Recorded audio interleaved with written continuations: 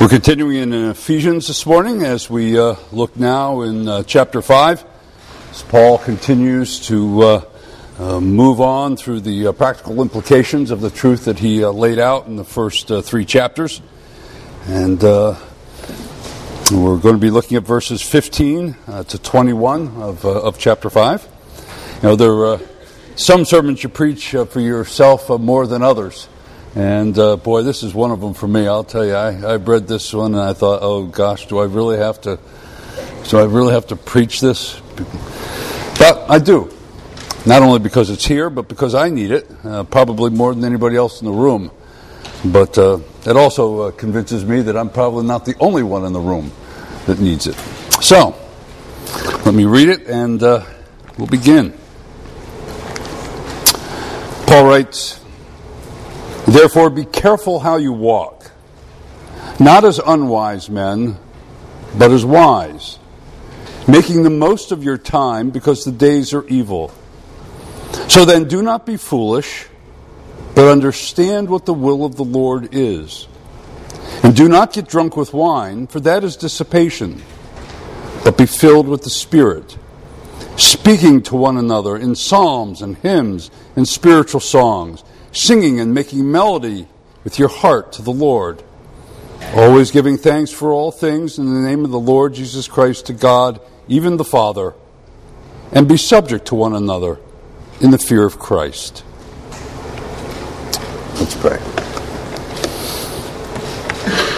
Father, we are grateful that by your inspiration, Paul covers so many different and important topics, practical everyday living.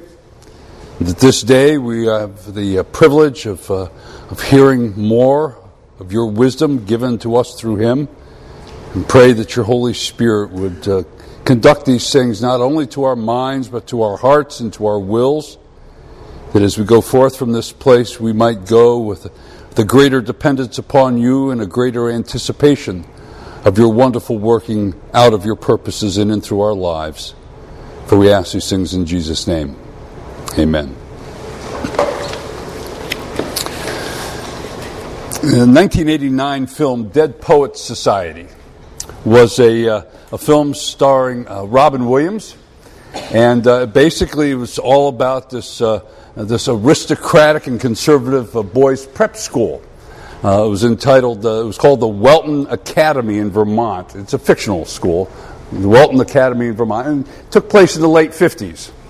And Williams stars as John Keating, who's basically a literature professor, and he tries to stimulate his very conservative and conforming students to break out of their mold and to take a bite of life. And he tries to do it through inspirational teaching, as well as through some witty sayings and challenges that he throws at them, like "suck the marrow out of life" and "carpe diem," seize the day. Well, believe it or not, I think this is really an excellent description of how Christians are to live as well. Sucking the marrow out of life and seizing the day. Now, you may think that's odd, but I think it's exactly what Paul says in verse 15 when he tells us, "Be careful how you walk, not as unwise men, but as wise." See, in the context, you'll remember that in verse 14 he said, listen, be careful because you can easily fall asleep spiritually. It is an easy thing to do. And if you fall asleep spiritually, you miss an awful lot of the good and important things in life. And then in verse 16 he tells us we have to be careful and make the most of our time because the days are evil. Even if you're awake, you can be distracted. Even if you're awake, you can be drawn off to things that are of lesser meaning. Don't give you the kind of satisfaction that a truly full Christian life would give. But instead of saying, "suck the marrow out of life," or "carpe diem," which gotta admit, it's gotta kind of grabs you a little bit, Paul just says, "live wisely." Well, it may not have the quite same panache, but nevertheless, the point is the same. He wants us to live lives that are wise, lives that are full, lives that are satisfying and meaningful to us as well as to God. Now, this stands in direct conflict to an awful lot of what goes on in our society today, and especially one of the things that literally afflicts millions and millions of people in our country. Not only our country, in all of Western society, and that is people are bored. Let me spell it for you. B-O-R-E-D. People are bored. I read a letter to the BusinessInsider.com from a Russian immigrant yesterday. It's really interesting. This is just a small snippet of it. He lives in New Hampshire. Okay, and this is really current. And he writes this. He says, lack of resources has forced us to live according to the Soviet model. 3 generations under one roof. He said, there are 6 of us, of which only one works, who is consequently exasperated and embittered. He goes on to say, the rest of the household is gradually going insane from idleness and boredom. The television is never turned off. The female side of the family has been sucked into social networks. Everyone is cultivating his own special psychosis. And I understand that millions of families throughout America live this way. Now, we might think that that's a little bit exaggerated, but the reality of boredom in our culture, indeed boredom in our own lives at times, is eminently demonstrated by the very fact that all you have to do is think about how many hours a week your TV is on, or how many banal video games or movies or iPod tunes you listen to. Right? You can go on. The list is endless. We fill our time with rot. Why? Because we're bored. That's why. Because we're not literally fully and completely engaged in things that are really meaningful to us, things that really motivate us, things that draw out of us and demand of us the best that we have to offer. And Christians are numbered among those. And I stand before you as one. I too. And I'd guess that there are more of us here. So if you're bored to any degree with your life, if you want a change of pace, if you want to find out how to live a life that sucks the marrow out of it, that seizes the day, then just listen to what Paul has to say. Because he tells us just how to do it. First thing Paul says that enables us to escape the boredom and to live wisely, he says, is to use our time well. And there are lots of words in Scripture that have the idea or the connotation of time. You have day, hour, season, time, age, and others. Generation. They all have unique associations. But the main word used here is one called kairos. And the word is used in many different places in the Scriptures. But it's most easily understood if we kind of put it in juxtaposition to another very commonly used Greek word, chronos. Now, chronos basically talks about the flow of time. And so, for instance, when you look at your Rolex Submariner, Aquamarine, whatever, Mahuzis, and you watch I'm looking at mine right now, you watch the second hand go around, that's chronos, right? You're watching the succession of moments just flow by. The flow of time and events that are associated with it. That's what chronos means. But kairos, the word here, refers to a moment, a specific point in time, and especially one that is significant or favorable. And so in many respects, in his own way, Paul is saying, seize the day, seize the moment, grab it. Now here's an example of what Paul means. There was an American writer and educator by the name of John Erskine. He lived around 1879 to 1951. And as an early, in his one of his writings, he said that he learned the best lesson he ever learned when he was 14 years old. He was, like many young people, learning how to play the piano. And his piano teacher asked him, "How long do you practice?" Now, when he thought about it for a second, he says, I sit down, he says, and I try and practice at least an hour or more every day at a time. And the teacher says, "Don't do that." He says, "When you grow up," he says, "time won't come to you in long sections like an hour or more." He says, "Practice in minutes whenever you can find them. 5 or 10 before school, a few in addition to your chores. Spread the practice throughout the day." And he says, what will happen is that music will become a part of your life. Well, Erskine said that by following this advice, it actually happened. But more than that, the writing that he really loved to do, he was able to do in all these little snippets of time.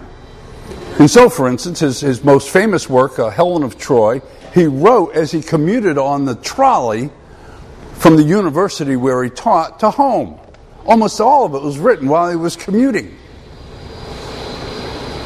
It is good advice. And that is precisely what Paul is saying. He says that you and I need to redeem the opportunities, the time, the moments that God gives to us, precisely because they have come to us from Him, and because they are filled with rich opportunity to enjoy and to create and to experience things, to give ourselves to things that are really worthy. Now that almost seems a little overwhelming to think, okay, I've got to worry about every single second that comes and how I'm going to fill it. Well, Paul's not really getting quite down to that level of things. It's a little more modest in his mind. He just wants us to see that God brings us opportunities, and that when those opportunities come, take advantage of it. Have a small list of things that you can do, list of things that you can put into 5 and 10 and 15 minute periods of time that will move forward some particular goal or interest that you have. Which of us does not know the pain and the sadness and the disappointment, really, of wasted hours, wasted days, wasted years? But that's not what Paul wants us to focus on. He doesn't want us to focus on the pain of what's been wasted, but on the fact that every single day God anew brings us new and wonderful opportunities to take a hold of, and that we are to do that. Well, the second thing he says that we ought to do in order to live wisely, to have a satisfying life, to suck the marrow out of it, if you will, he says, is to understand God's will. Now, usually when we hear these words, we think that he's talking about get to know the Scriptures. And that's not a bad thing to do, of course, because that's where God tells us about Himself and what He wants from us and how those things are to come about. But that's what Paul has sort of in the background. That's what he's taking for granted. That's not his point when he says these particular words. Because in these words, he is, as he's already stated, more interested in wise living. Not just in knowing the facts about the Scripture, knowing what God wants, but how is wise living engaged? In other words, what he's saying here is, what does it take for us to sort of understand or get a sense of how God is working and moving in the world around us, and perhaps in our own lives? And that when we perceive that, to live in accordance with it. One man put it this way, he said, wisdom consists in perceiving where God is going and then jumping on His bandwagon. Now, I do think that that's what Paul's saying here. Find out what God is doing and go there. Go with it. But how do we do that, practically speaking? Well, I do think that there's one thing we have to confront in our own lives, and that is the fact that we ought to be very suspicious of the plans that we have for our lives. In 1855, Adolphe Monod wrote a tract. It was part of a larger work called A Dying Man's Regrets. And Adolphe Monod was dying, and he had regrets. And in that small booklet, he wrote down what those regrets were. Every Sunday, some brethren would come and visit him by his bedside because he couldn't get out of bed any longer. And he would speak to them about his regrets. They would worship together and pray together. And the very first regret he lists is this one. He says, I regret having regulated my life too much by my own plans. And what he goes on to say is that we're inclined to make plans, and that's not bad in and of itself. But the problem is that it is our self that tends to make those plans, a self which is deeply affected by sin and tends to disregard both the wisdom and the command and the plans of God himself and his requirements and his desires for us. So he says the tendency is that we plan our goals, that we arrive at our way by our strength. He goes on to say the only way that we can really escape this gilded trap of our own plans is to enter God's plans by following the example of Jesus. And when you think about what Jesus did, it's really very interesting. Right? Jesus went out and prayed all night about plans, right? Who he was going to choose for disciples and where he was going to go. He was going to go to Galilee to preach, or whether he was going to go to Capernaum, or wherever, what he was going to do. Fine. On the way, he met circumstances, he met people, he met opportunities that he always engaged. Sits down by a well, and there's a woman whose just heart is broken because she's had so many husbands. And the man she's living with now isn't her husband, and her soul is crushed. He ministers to her. Thousands of people follow him out to the field. They have no food. He feeds them. Children come up running and jumping on his lap, and his disciples try and shoo him away, and he says, let them come to me. And he ministers to them. These things that, well, might they be interruptions to his plan? Well, if he were sinful like you and I, yeah, we might consider things like that interruptions to our plans. Now, I'm sorry, I'm on my way to Galilee and I don't have time for you. Excuse me very much. But that's not what Jesus does. He seeks the Lord as he makes his plans.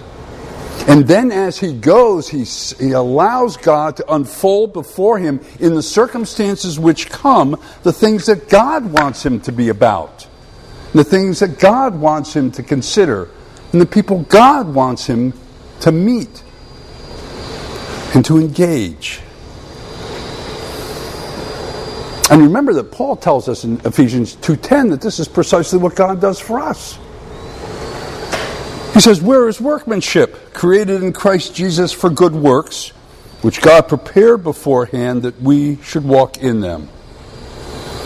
And so the very same thing is true for us. God presents good works to us, whether it comes to us in our planning or through the circumstances that we encounter. And in those things we have opportunity to seize the moment, to take those opportunities and to engage it as God's will. God's perfect will, and to seek him in all that we need to encounter those things in a godly manner. Now, in order to do this, it's important that we have an eye that's set on asking God, Lord, what do you want me to do today? What do you want me to say to this person? In other words, it requires a willingness to submit and depend upon God, and to believe that he will actually speak to us and lead us and do it. And that's hard. And there's a very common mistake we tend to make. Because when we make plans, our plans in our own minds are what? They're big and they're important, right? In fact, nobody else's plans are bigger or more important than our own. But the simple fact of the matter is that God most often has us engaged in small things. If you look at your life, how much of your life is engaged in doing small things? You do the laundry. You take the trash out. You change the oil in the car. Right, you go to work. You talk with your spouse, or your child, or your parent, or a co-worker. Life's full of these small things. And we tend to think that small things are petty things, that they don't really count. But because God ordains that our lives are so full of those small things, we need to understand them properly. And one of the ways to understand them properly is to think of it from God's perspective. Consider, when God constructs a snowflake or a blade of grass, do you think He takes more care or less care with that than He does in ordering the stars and the planets as they swim in their galaxies? I would say no, He does not. Do you think that God is more occupied and gives greater care to making Mount Everest or Mount Washington rather than a grain of sand on Malibu Beach? I think not. And the reason is because God, because of who He is fully engaged in all of that. In His creation and its preservation and its end, because its end is His glory, is His name, is His purpose. He is engaged in the small things just as important as the large ones. I submit to you, our Lord Jesus Christ. When we think about Jesus, the thing that is most primary in our minds is the fact that He allowed Himself to be crucified, and He died, He was resurrected from the dead, and He ascended to heaven. And because of that, we have our salvation. Well, not quite. Not quite. That's the big stuff that we focus on, right? But you want to know something? It is crucial that we remember that from the very moment of His birth, in every small detail, in the slightest temptation that came to Him, every single second He was alive, He did what the Father wanted Him to do. Right? He didn't give in to the temptation to call His friends names when they badgered Him. There were 1,000, 1,000,000 times in the smaller things of life when He could have sinned and did not. And you know what? If He had sinned just once, if He had let go of one of those small little things as being insignificant, it really doesn't matter if I do this, you would have no salvation. For the one crucified would have not been the righteous one. He would have not been the Holy One. And His atonement would not have atoned for you. You see, we must understand that the small things we do that God puts before us are not small to Him. They may be to us, but nothing is small to God. And as He adds those things together, as our life becomes a chain, if you will, of small good deeds done, what comes forth from it shines the glory of God. Well, finally, Paul says that the wise Christian who wants to suck the marrow out of life and live a life that is deeply satisfying and enriching is one who is also filled with the Spirit. And he begins this by contrasting it with being drunk with wine. Now, being drunk with wine and being filled with the Spirit are not meant to be an exact parallel. It begins in a certain sense with an exact parallel, but it's only superficial. I mean, it's true that if you're drunk, right, you're under the influence of alcohol. And if you're filled with the Spirit, you're under the influence of the Spirit. But that's about as far as it goes, because the rest of it is contrast. For instance, Paul says here that being drunk with wine is dissipation. That means alcohol's a depressant. It screws you up. Martin Lloyd-Jones, who was not only an eminent preacher in London in the last century, but also was a medical doctor, wrote this. He said, "Drink is not a stimulus; it's a depressant. It depresses first and foremost, listen to this, the highest centers of the brain. They are the very first to be influenced and affected by drink. They control everything that gives a man self-control, wisdom, understanding, discrimination, judgment, balance, the power," and we're not talking about physical balance, we're talking about emotional, psychological, conjugal balance, the power to assess everything. In other words, everything that makes a man behave at his very best and highest. But drink is something that immediately gets rid of control. That, indeed, he says, is the first thing it does. That's what Paul's saying here. Don't give yourself up. Don't take the highest of what you are as a person, created in the image and likeness of God, and do damage to it. He says, don't depress it. He says, instead, fill it up. See it at its best as you are filled with the Spirit of God. Of course, that begs the question, what does it mean to be filled with the Spirit of God? Well, this is a long topic, because if you're going to go through all that it doesn't mean and all the aberrations of what people say it means, but biblically it really doesn't mean, we could be here forever. So I'm not going to go there. But let me just tell you how the word is used elsewhere in Scripture, just to begin to give you a picture. First, it's used to describe the wind, filling a sail and carrying a ship through the ocean. So to be filled with the Spirit is basically to be moved by the power of God and directed where He wants it to go. The second idea is of permeation, of salt permeating meat and preserving it and giving it flavor. So that those who are filled with the Spirit are filled with the likeness to God that permeates not just themselves, but all that they encounter. The third idea is of total control. And to be filled in this sense is to be controlled by the Holy Spirit. And in many respects, it's the opposite of what he's talking about being controlled by alcohol. One of the things we hear of a lot today in the news is, he was controlled by rage. Well, one can give themselves over to control to rage, and that's precisely what this is about. Who controls you? Sin or the Spirit?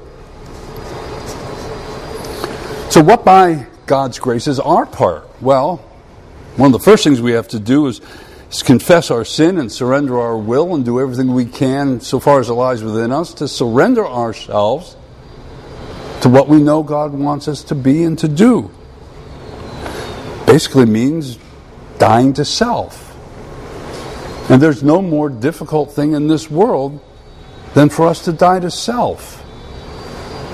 Because we're the most important things in our own little world.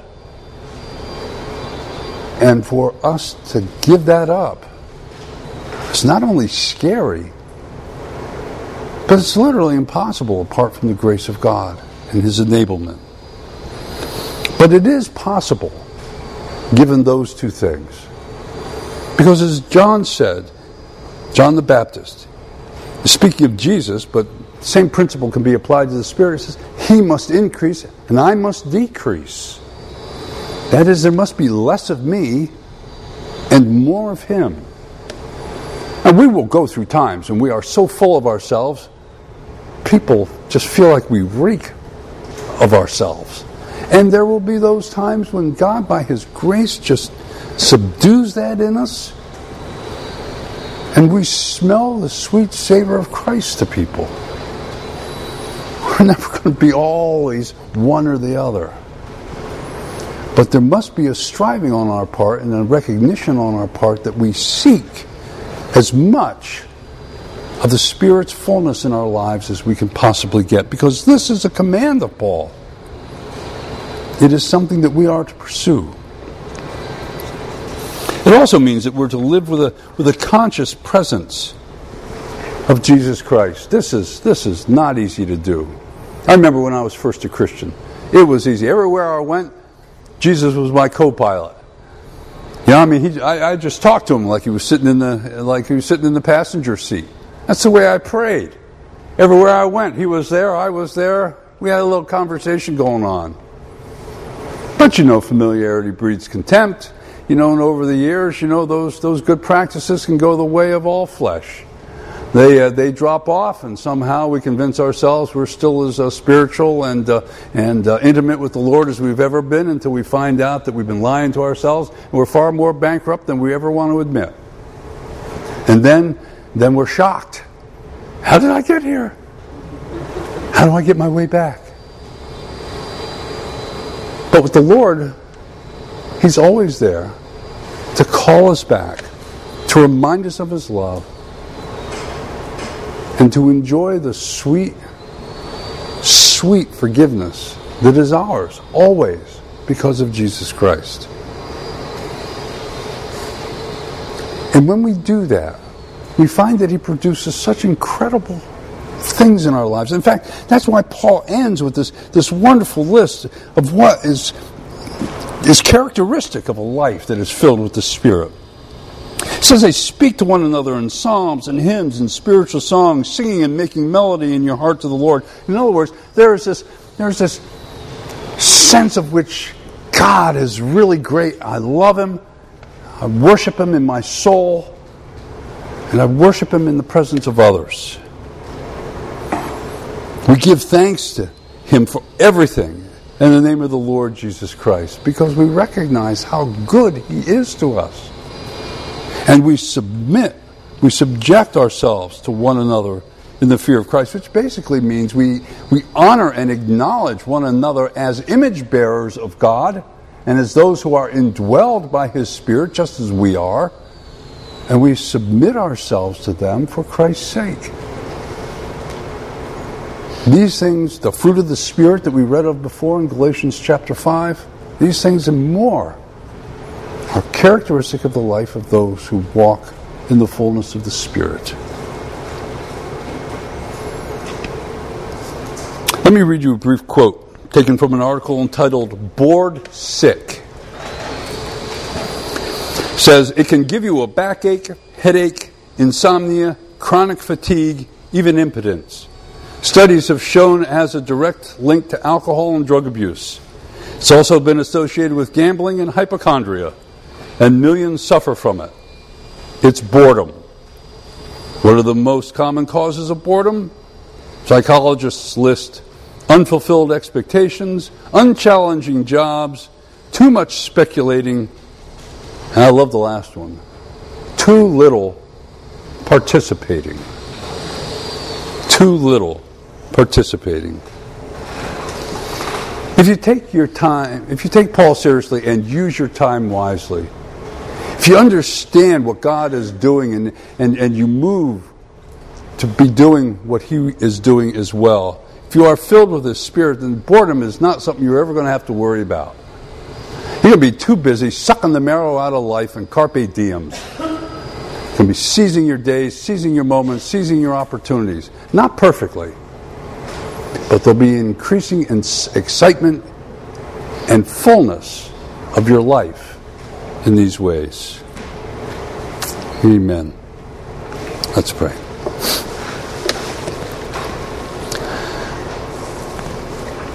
Father, I am so grateful for your confronting and convicting me and comforting me as well over the course of this week concerning these matters in my own life. And trust that you have been doing some of that in the lives of these brethren as well.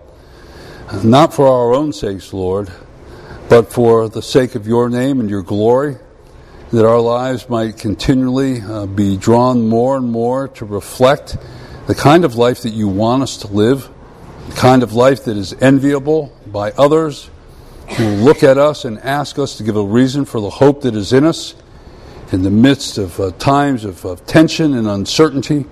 How is it that we can live with joy? How is it that we can engage life around us with any kind of vigor and purpose, meaning, satisfaction? It is because of you, and because you have given us these things as gifts. I pray that we would not squander them, but that every day, Lord, you would remind us of the opportunities that lay before us this day to serve you, to enjoy you, to engage you, to embrace you, and in that to bring you glory and praise, and to advance the gospel so far as it lies within us to do so. For we ask these things in Jesus' name. Amen.